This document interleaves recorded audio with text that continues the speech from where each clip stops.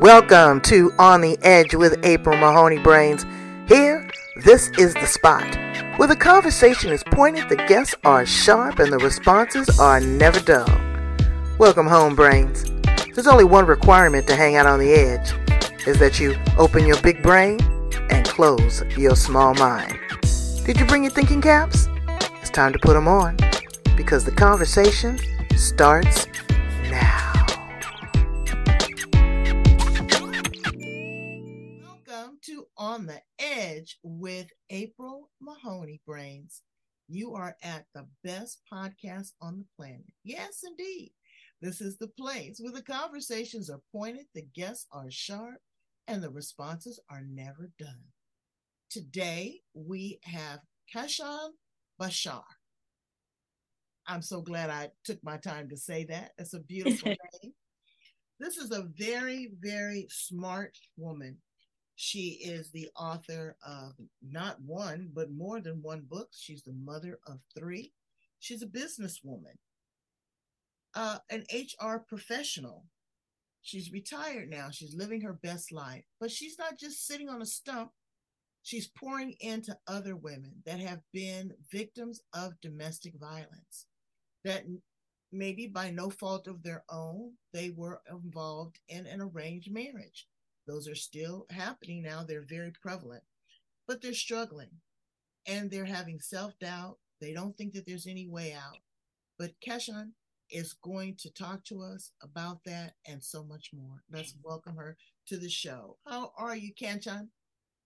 I am good, April, and I'm so happy to be here with you, your popular podcast. And through this, I would like to give a message to the other woman, as you said.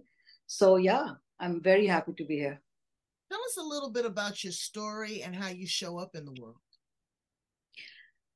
So my story starts with, with a very blessed life that I was born in and brought up in a very progressive environment where my parents, they nurtured us. They were literally in love with each other. That's what I saw while growing up.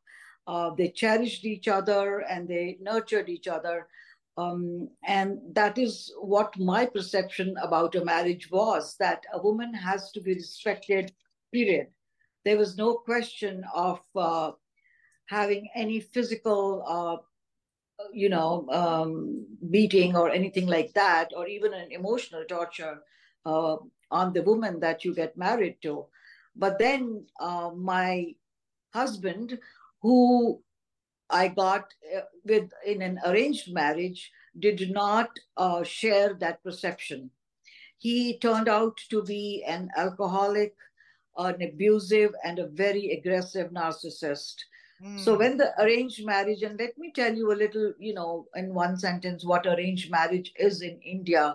They are very popular in India still, but when I was growing up and when I got married in the early 80s, or rather 80 itself, the arranged marriages were almost like 95% of the population was going through arranged marriages.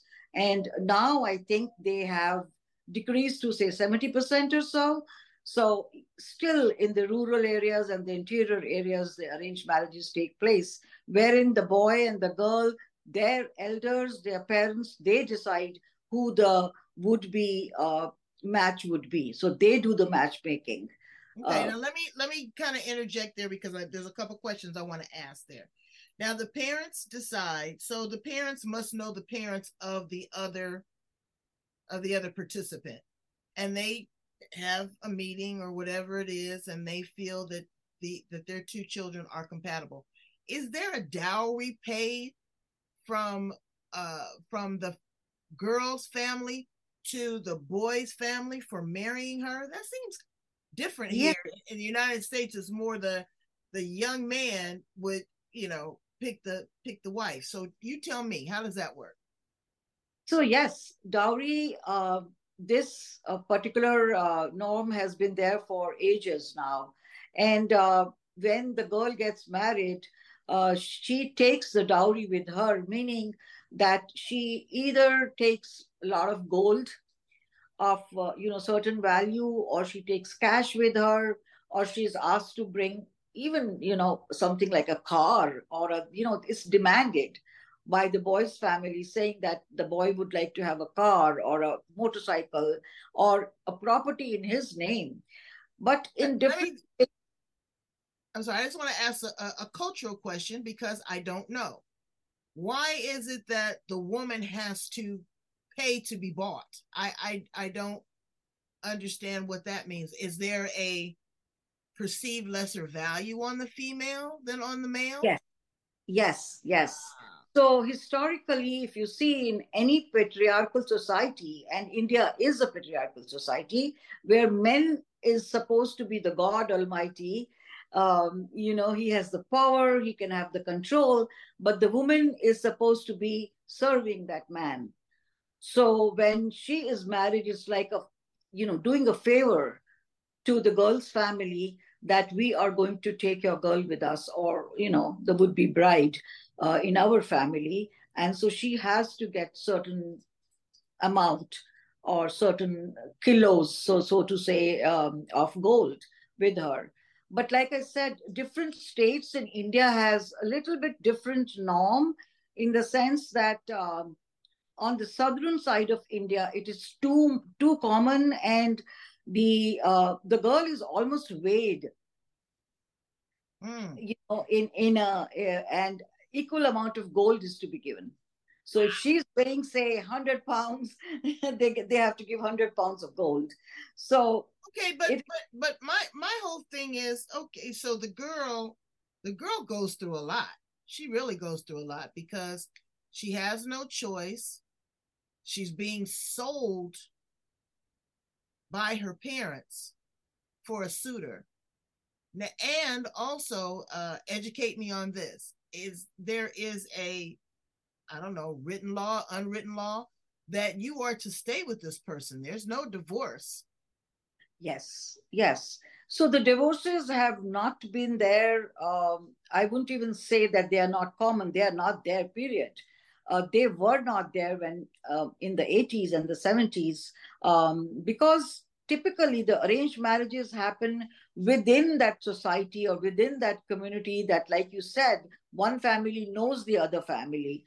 So it is like looked down upon if the girl asks for a divorce.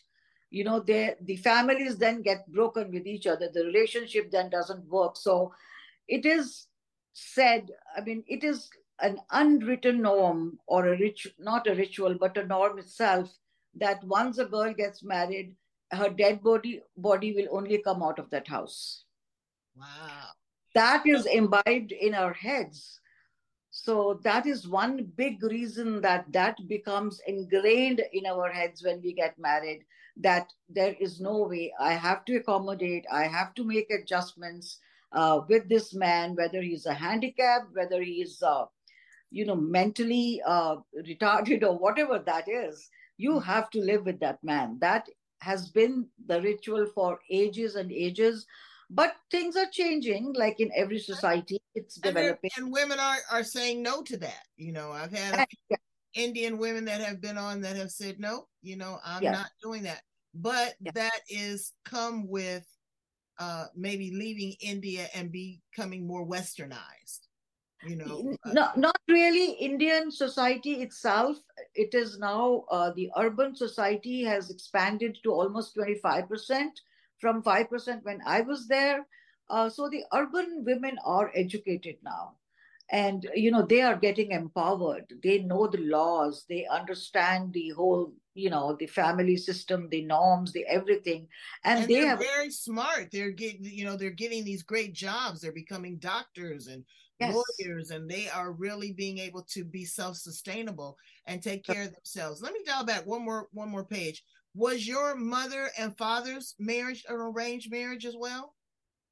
They were, that was a typical marriage of love and arranged together. So my dad saw my mom in that community, and he fell in love with her. And she equally, when he saw him first time, went and asked her mom whether, who's this good looking guy in our vicinity. And And then it so happened that I don't know, not many guys may know, people may know that India and Pakistan, they got divided into two countries at the time. And that was exactly the time that my parents got married. So once he fell in, kind of a love at first sight kind of a thing, he went to her mother to ask for her hand. And Wow, that's, that's beautiful. And yeah. did you share that with your mom though? When they decided that you would get an arranged marriage, did you have the opportunity to kind of go to the side and say, "Mom, I don't know if I like this dude. Uh, can you give me any instructions on this? Did she prepare you for being a wife? What all that meant? Sexually, spiritually, financially? Were you prepped in any way?" So, April, as far as I was concerned, or I am concerned, like I said, I belong to an educated family. My parents were both professional working people and they were very modern looking. So there was no ban on me as such. I was not told that you will have an arranged marriage only. I was given the liberty to look for a boy, for a match for myself. But then I've typically moved in groups, and somehow I did not pick up one particular person for myself. Um, all my classmates typically were not employed at the time, and I was going to get married because there is an age gap. When a girl gets married and a boy gets married, a girl is typically, at that time it was 22 to 25, and the boy would be 27, 26 to 28, something like that. So if you got married at the age of 30, you were an old maid at that point. At that point, yes, yes. Wow. Because I guess also too, the philosophy and tradition of women all along is that they want you during your prime because that's childbearing years. Yes. True. So moving forward, you get married. How long was it before you realized that this was not the man for you? 2 weeks. Oh no. 2 weeks after marriage. We had met only a couple of times before marriage, between engagement period and the marriage period, which was 6 months. But he was living far away from Delhi. I'm a New Delhi girl, and he was living far away, employed, about almost 400 miles away. And we used to write to each other during this 6 month period, but we met only twice for maybe like not more than an hour over a coffee, not even a dinner. So, but he had a very, I would say, deceptive looks. He looked very charming. He had a very affectionate smile. He talked very smooth, like typical nasty sour. So I got very attracted to his intelligence. He was intelligent man. He asked me, intelligent questions, and so we got along very well. I was happy. I thought, my parents and me, we have made a good choice, and my dreams are going to be met. Typically, a Prince Charming, every girl's has their dreams. Well, when did he turn it? You said in 2 weeks he turned into a monster. Did he start speaking to you roughly, or did you start noticing the drinking, or? Yeah. So, I got married early December, and 31st of December was the um, New Year's Eve. Mm-hmm. Within 2 weeks. So we had gone for his office party, and we were all there in the party. He had left me with certain, strangers. I had not known anybody in that place yet. I had just moved there. So he went and, he started to drink, and he kept drinking for, whatever period we were there, 2 3 hours, and he wouldn't come near me. I couldn't find him anywhere, in the crowd. He was all somewhere. And before we left the place, I heard some loud noises coming from outside, and people were already leaving. And then I went outside to see where this man is, and I saw him, literally fighting with another person, and they were literally at each other, and I got scared. So when I took his arm and I took him home, that is the time he started to blabber and talk. And, all the details are there in the book, though. But, that's how he started to talk about my parents, my family, and how bad the marriage was, and what a person I am, and all of that. And then, it was a great surprise to me. It was a shock when he slapped me one on my Oh, face. wow. I was so shocked that I didn't even realize that he had slapped me because it was so hard and so, like with full force, that when it started to burn like the red mark, and I realized, oh my God, he has slapped me just now. And, I just got up from there. I said, please leave me. He was holding my wrist and he wouldn't leave me. And I said, please, I begged it. I went to the bathroom and I thought he's going to do it again, but then I went to the bed and I slept that day. But, that slap never ended. That one slap became, two slaps, and then the push and the twisting of the arms. And then, it was a proper. Okay. Now, did you ever go back and I'm sure that your family being very progressive, your mother and your father, they understanding what intimacy and love actually means. Did you hide this because of the tradition that you did not want to be shamed, that you did not want to bring embarrassment to the family? Did you hide this as a secret? Did anybody ever know? From my family, I hid because my dad was a heart patient and he had some minor strokes, heart strokes already. And I knew that he loved me so much that if I tell him that, somebody was doing this to me, he's going to have a heart attack. So that was one big reason I hid from my parents.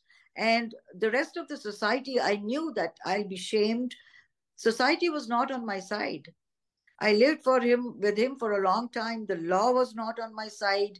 The attorneys were not on my side. The society was not on my side. I was all alone, fighting Okay, all but alone. okay, the thing is, did you seek out help, or was this just something that was manifesting in your own mind? And the reason why I ask this question is because there's a young woman out there right now that is saying, hey, I don't have any resources. Are and I know that you're saying things are a lot more progressive now, but um did you kind of say, hey, let me ask if there's somebody out here that might help me? Is somebody else going through this? Or do you just say, no, I'm going to stay here and try to, maybe he'll get better, maybe he'll stop drinking, maybe this will work out? All of that happened, April. Wow. All of that happened. So initially, for many years, I kept thinking that he can improve. I can improve him. I am a master's in social work. So, my thought process was that people can improve. But in my thought, I didn't have that perception at that time that they can improve only if they want to. Mm, If mm, they don't want to, they will not change. That came to me much later in life. And then by the time I realized after many years that he's not going to change, and this is becoming worse, and now my children are getting affected. right. So that is the time I started to look for help. Those were not the Google days. We didn't have computers, we didn't have Google at the time. So I had to look for really research as to a good lawyer, where I can go. And I was fearful of him too. If he comes Right. to know going to lawyers, then God knows what would happen. So Absolutely. the lawyers would tell me, they would embarrass me, they would say, oh, ma'am, so you are looking for a divorce. What is it that's happening with you? And I would say that he hits me. And they said, but why does he hit you? What Mm, are you doing to him? And if I say that, he gets drunk and then he does that, and they would say, but that's not a crime. If he's drinking and beating, it's not a crime. There is no law against it. wow. That's So hard. So now you have, so now you're into this relationship with this man. You're locked in. You have three children. Were they were they all small at the same time, or were they kind of stagnated? Yeah. 3 years. So my daughter was born within 11 months of my marriage. Wow. And my twin boys were born after 3 years of my daughter, because there was no precaution being used. Right, and that's what I'm saying. I don't know. In certain cultures, is that a conversation that you have with your mom before you get married? That she preps you that this is going to happen? Because I'm under the assumption that for most of these young women, their virginity is a part of the dowry. You know, Oh yeah, we don't want you to have, somebody that's been all over the place. absolutely. She's damaged goods. We want to give you a nice girl that's going to be honorable and respectable. But then the mindset to you is very still childlike because you haven't been exposed to these things. Oh, Yeah. that could be devastating. So you have these three children. Um, and you're still going through all of this. He did not try to subside or treat you any better once you had the children. No, no. It kept on increasing day after day. It just kept on increasing because his alcoholism, earlier it was like, initially it was like in the evening he would start, and then it became like, anytime during the day, and then he was out of jobs and he would sit at home and start drinking from the morning. By the time I would come home, I in the book I've written that too, I became financially independent because I wanted my children to have a good upbringing, and he was out of jobs. So I was educated, so I got a job, became financially independent. And that's again a story wherein an angel came into my life and gave me a little jolt that, what are you doing to yourself? You're an educated girl. Go and, go out and look for a job. You become independent. You will gain confidence. You'll meet people. You are just like a vegetable right now. Look at you, with all these three children sticking to you.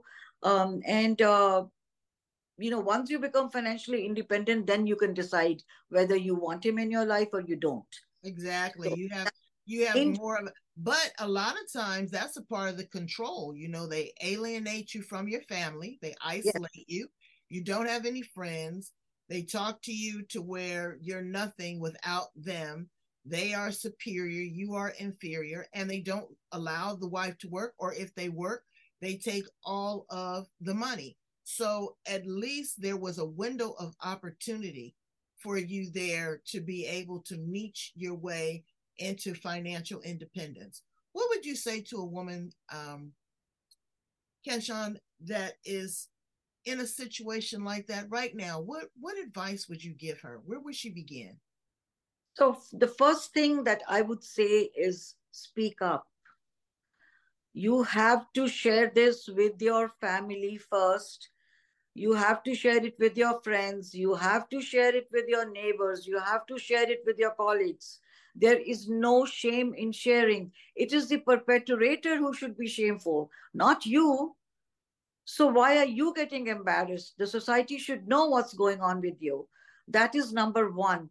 And also, I think some of the women, they don't even realize that they are being victimized. They think this is normal life. But it is not normal to be slapped. It's not normal to be pushed around. It's not normal to be, emotionally that somebody is demeaning you and being disrespectful to you. Or, financially that somebody is, trying to just keep you away from money and your family and everything. So yes, the first step is to know, be aware that you are being victimized, and then you visualize the freedom. You look at the freedom and you see that, wow, what freedom can do to me and what a life I can have. And that is the time that you make a commitment and say, okay, I am going to be free. And that is when you start to make a roadmap to be free. But before that, make sure that you are safe.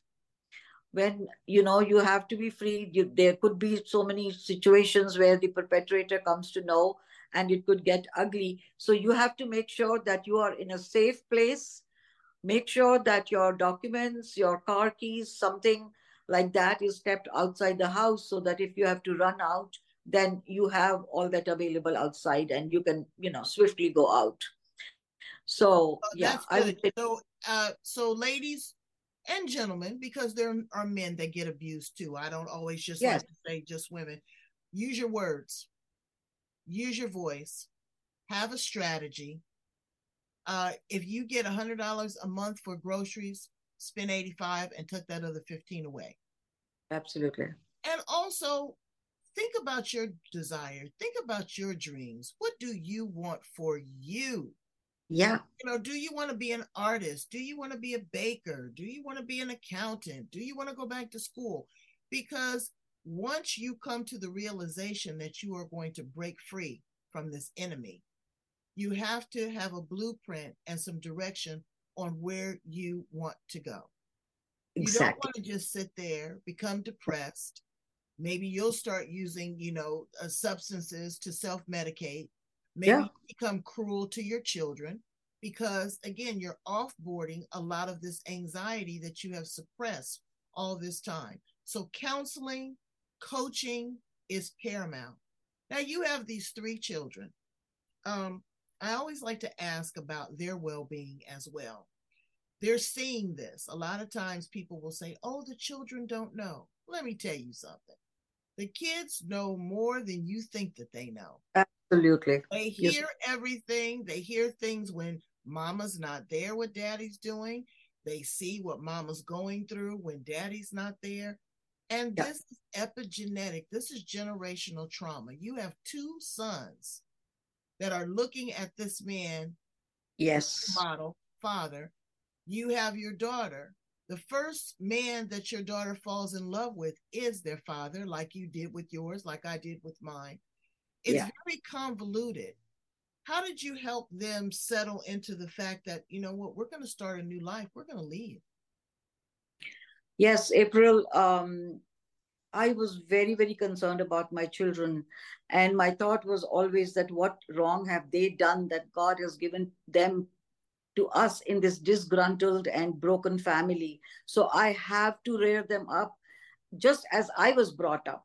So that was my main focus. That became my main focus. And when the attorneys told me that you cannot have a divorce, if you have a divorce, then all the three children will be divided. So I said that is unacceptable to me. None of my child will go to them.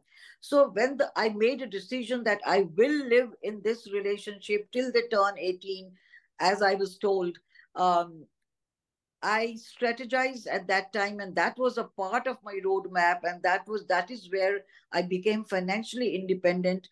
And by the time children were 9 years old, I put them out in boarding schools. They were out of my house. Oh, I wow. at that time think that, oh, my motherly feelings and their attachment to their mother. I said no. If they rear up in this house, they will be deviants. They will be, God knows, sociopaths. All these children, they poor things, they suffer. And Wow. my daughter, she came back from the boarding school within 1 year. She said that, Mom, I don't want you to be alone with this man. She was 13 by that time.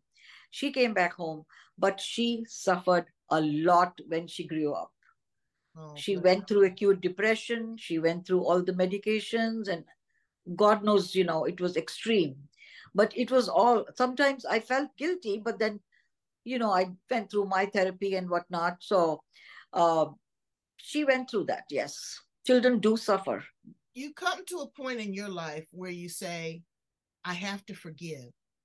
I can't forgive for any other reason but to alleviate myself from this anxiety, from this hurt. Because if I don't, I will carry it and this person will always have control.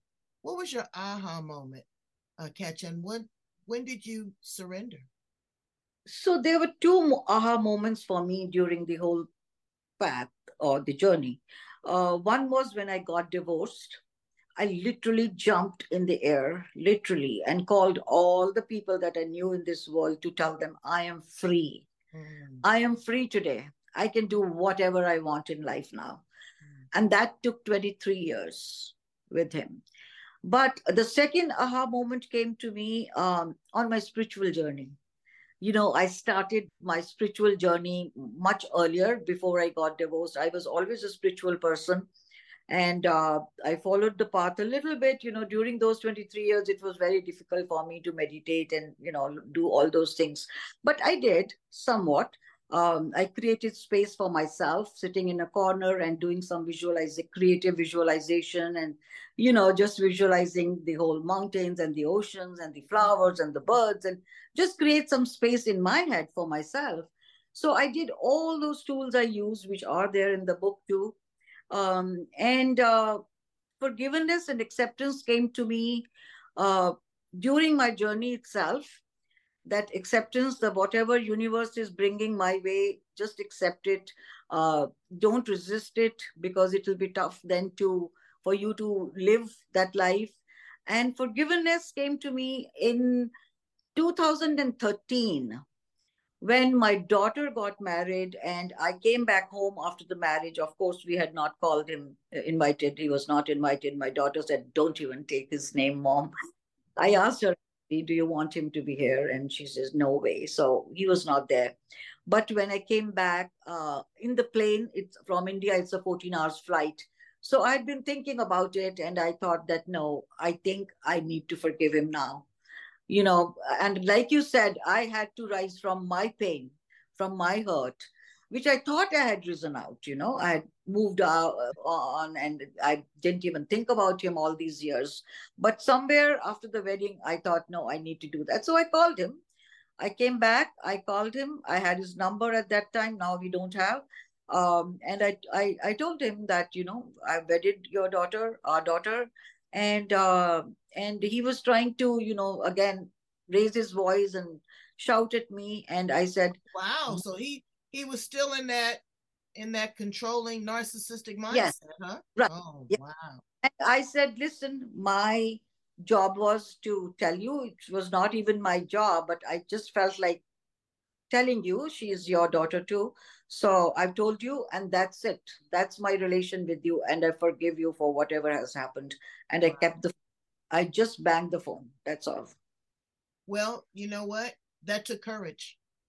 That took courage because a lot of people would have said no. But again, it was cleansing. It was closure for you. Yes. That's what we have to do is we have to find closure. It's not going to erase the past, brains. Yeah. It is what it is. But the things that don't kill you are the things that make you strong. Yes. So you've taken all this knowledge, this pain, this the self love, the work that you've done on yourself, your therapy, and you put it in the pages of a book. Do you have Yes. the book there with you? Yes, I do. Look at that. Let me It's see. called Healing: How I Set Myself Free from an Abusive Marriage. Wow, it's pretty popular too. I checked it out on Yes. Amazon. A lot of people are finding it, and I love it because it's culturally um, aware. There's a lot of Yes. people that suffer from domestic violence, but when you see women from other countries, that the conversation of divorce is never there. The conversation of dating is never there. The conversation of sexuality and responsibility is never there. Having a baby, what that looks like, it's just do as you are told. I Yeah. want these women to pay close attention to this. There are so many countries, Asian countries, African, Indian, Indonesia. I mean, we could just go on and on and on, where sometimes the girls are relieved that they're getting from up under their parents. But as they say, they jump from the pot to the frying pan. Oh, yeah. Once a woman has found her independence and gained her independence, um, there's a new awakening there. That's a Yes. challenge too, to settle into that because it's unfamiliar. What do you say to that, young woman? So, April, in my case, I would say it wasn't unfamiliar to me. I just had to revisit it, rediscover it, recreate it. Because I had a good life. I had seen independence. I had seen freedom. I had seen Kanchan, the bubbly Kanchan, the laughing Kanchan all the time. So I had to recreate it. It was difficult. It was not easy. But once I was committed that I want that Kanchan back, I built boundaries around people. I was with positive people. I had, good relationship building. Mm-hmm. If there were some boundaries, even with my own children, so don't think that I'll pick up the phone every time you call me. If I'm busy, I'm not going to pick up the phone. Mm. So don't complain to me. I have my own life too. So yes, I did all of those things. Self love was the first thing that I started with, building myself. self-care, self-love, self-preservation, self-compassion, all of those things I started. And then I started rewiring, wherein, my whole hurt, I tried to erase that hurt from my mind by rewiring. I did creative visualization. And then my belief in universe and belief in spirituality brought me angels and brought me close to my soul. That's a great segue. I want to hear about this angel. You told me a little bit about the angel. Would you share that with us a little bit? Yeah, sure. So, at that time, I didn't know so much about what a universe is. An Indian girl not exposed to so much of, the terms and everything. I knew I had faith in a higher power for sure.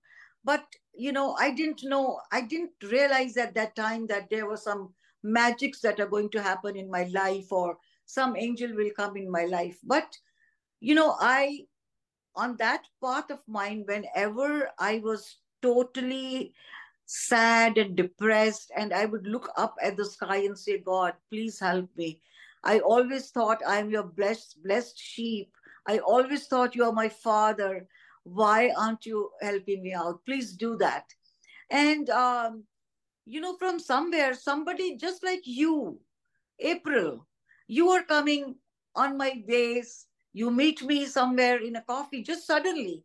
You are coming across me and start talking to me, and then you say, but you look like an educated girl to me. Why don't you start working? And that is the angel for me. Wow. April is the angel for me, because so many people have told me, start working, but it never hit me. But today, April has told me, it just hits me. I go inside, I give my 3 children to my mother, I go into the bathroom, I cry a little more, and then I raise my neck, I erect my spine, I splash some water on my face, I put a bun of my hair in a bun, I put a coal, and then I say, this is the Kanchan I'm going to become. Wow. That is what angels did to me. Mm-hmm. That's beautiful. That is so beautiful. And there is not one, but the 6 or 7 that I mentioned in the book. That wow. all these things, they changed my life. They changed my life. And the thing of it is, too, Brains, I need you to be conscious. I need you to be awoke. I need you to be in the present. If you are so depressed about what happened yesterday or 5 years ago, you're lost. Yes. You are so futuristic about what and concerned and anxious about what's going to happen tomorrow, you're confused. What you need to do is kind of just sit in the moment, in the present, and understand, appreciate, and be grateful for what you have. Know that there are options. Know that there is another source, whatever, however you want to reach it, connect with it. But there is something bigger, better, and greater that Absolutely. protects us and loves us and honors yes. us. Right. And that out. Work with great people like Kanchan that are coaches, that have been there, that understand your pain, that will listen to you without judgment, that will give you options, that will let you pour your heart out to them, and they will be there to support you.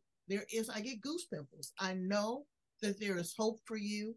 Please, Keshan, tell them how to get in contact with you, how to purchase a copy of the book, just how to share in the experience, and you help them grow and develop and become better. Yeah, sure. I have a website by the name kanchanbhaskar.com. So my first name, last name.com. It's KANCHANBHASKAR.com. So you'll know more details about me in there, what profession I had been, and what all my experience in life has been. I'm a voluntary coach in the state of Illinois right now, and I'm also coaching. My coaching website is actually just being what do they call? They're just redesigning it. It's called kanchanbhaskarcoach.com. But you can have more information about the book on my website. It's available on Amazon. It's available on Goodreads, Barnes and Noble, Target, Walmart, all the stores. And I repeat, it's called Leaving, How I Set Myself Free from an Abusive Marriage. So if you type Leaving by Kanchan Bhaskar, you can get it. And I'm going to put all the information at the back of the interview. I encourage you to please, reach out for help. There is help. There is a new Yes. beginning. Think Oh, about yeah. your children, if nothing else. Yes. Be careful. Have a plan. You want to leave a powerful message for those that are still being held captive. Share that with them. Yeah, sure, April. One thing that I really would like to share is for the survivors like me who have been able to escape and come out on the other side. They should step out. They should not go behind the closed doors once again, fearful of the perpetrator. What will he do? Just, once you're free, let's all get together and give our voice to these silent victims who are being tortured, who are in trap, and they do not know what to do with their life. Our collective voice can become powerful, and we can become the change agents for this society to change. Absolutely. And, God bless you. So I thank you, Kanchan, for being here with us on The Edge. Brains, I would like for you to please go in and love, like, share, and subscribe. Love, like, share, and subscribe. Follow both of us. Share this with someone that is struggling right now. Be conscious, but the first thing I need you to do is look in the mirror and say, I love me. Oh, yeah, absolutely. Absolutely. Thank you so much, Kanchan. You're the Yeah. best. Thank you so much, April. Bye, brains. Yeah.